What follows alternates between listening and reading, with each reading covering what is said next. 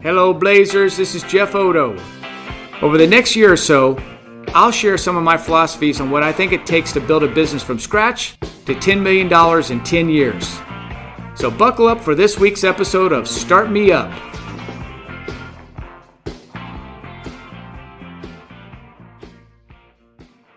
This week's message is titled, Reducing the time to sell a client from 3 years to 3 months is as easy as FSM. Okay, maybe the title isn't as catchy as the ABCs, but it sure does make sense. Your FSM is your secret to dramatically reducing the amount of time it takes to open a new account. How? That's a great question. Let's read on for the answer. By the time of this campaign, everyone knows the 2 questions and should be asking them exactly as written, every time without fail. If you're an owner and don't know for sure if your team is doing this, role play in the office and encourage your sales team to record their sales calls. If you're a salesperson who's not making the kind of money you want, the best thing you can do is record your own conversations and go back to the office and role play with your supervisor every single day. Be sure to let the person you're calling on know that the call is being recorded for quality and training purposes. All right, here's another way to look at it. Can you imagine a professional athlete just signed a new team and telling the coach that role-playing makes me uncomfortable? The athlete may even go on to say, I want to practice on my own, and then I just want to show up at game times and play. No way. There is no sport in the world that would allow this to happen. It doesn't matter if it's Pee Wee flag football or the NFL.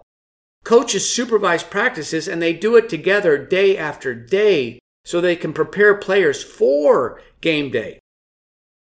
Well, your team's no different. You're a professional. You own a professional business. And in order to make the kind of money that best professionals in our industry make, you need to act like, walk like, and talk like the best of the best. And that, my friend, includes daily role-playing. I still contend the best way for a salesperson to sell more than $6,500 a month and or for an owner to break even in less than 15 months is to ask the 2 questions and start where the client wants to start.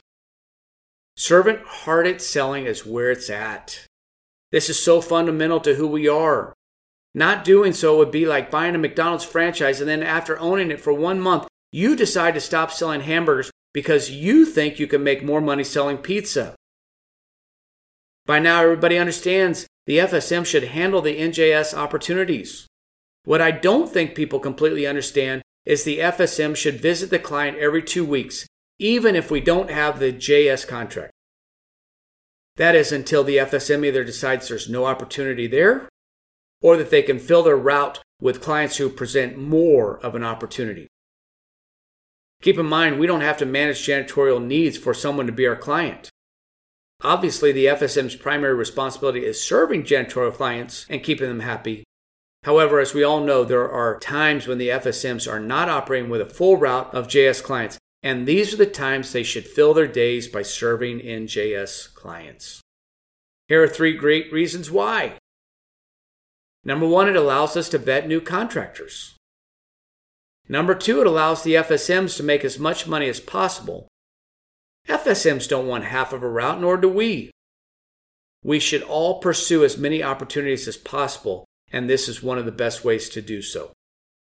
And number 3, the best reason of all, is having the FSM on the inside, which is how we're going to get the janitorial service contract in a fraction of the time it would take waiting on the salesperson to time it perfect from the outside and to catch them in pain.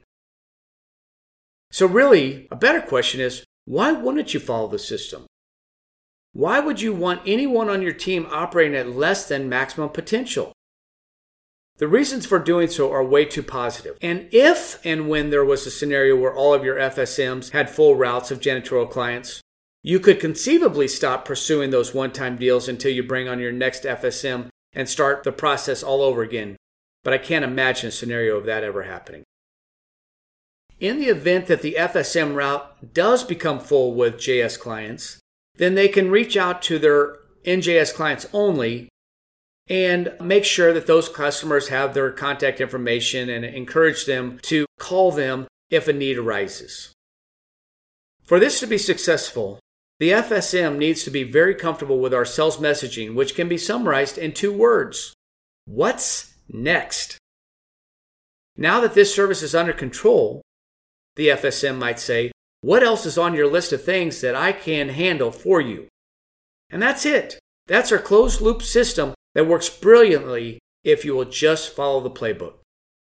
I'm going to leave you with one question. Are you following the playbook you paid a lot of money for? Or have you stopped following the system and you're doing it your way? If half of your revenue at this time isn't coming from NJS, I beg you to pick up the phone and talk to your coach and get this figured out as quickly as possible. You've got this. Follow the model and you will win. Thanks for listening to Start Me Up. I hope that you'll talk to your team about what you learned today and implement something specific between this week and next. This will allow you to keep building on the foundation for a successful citywide business. Rip along, my friends.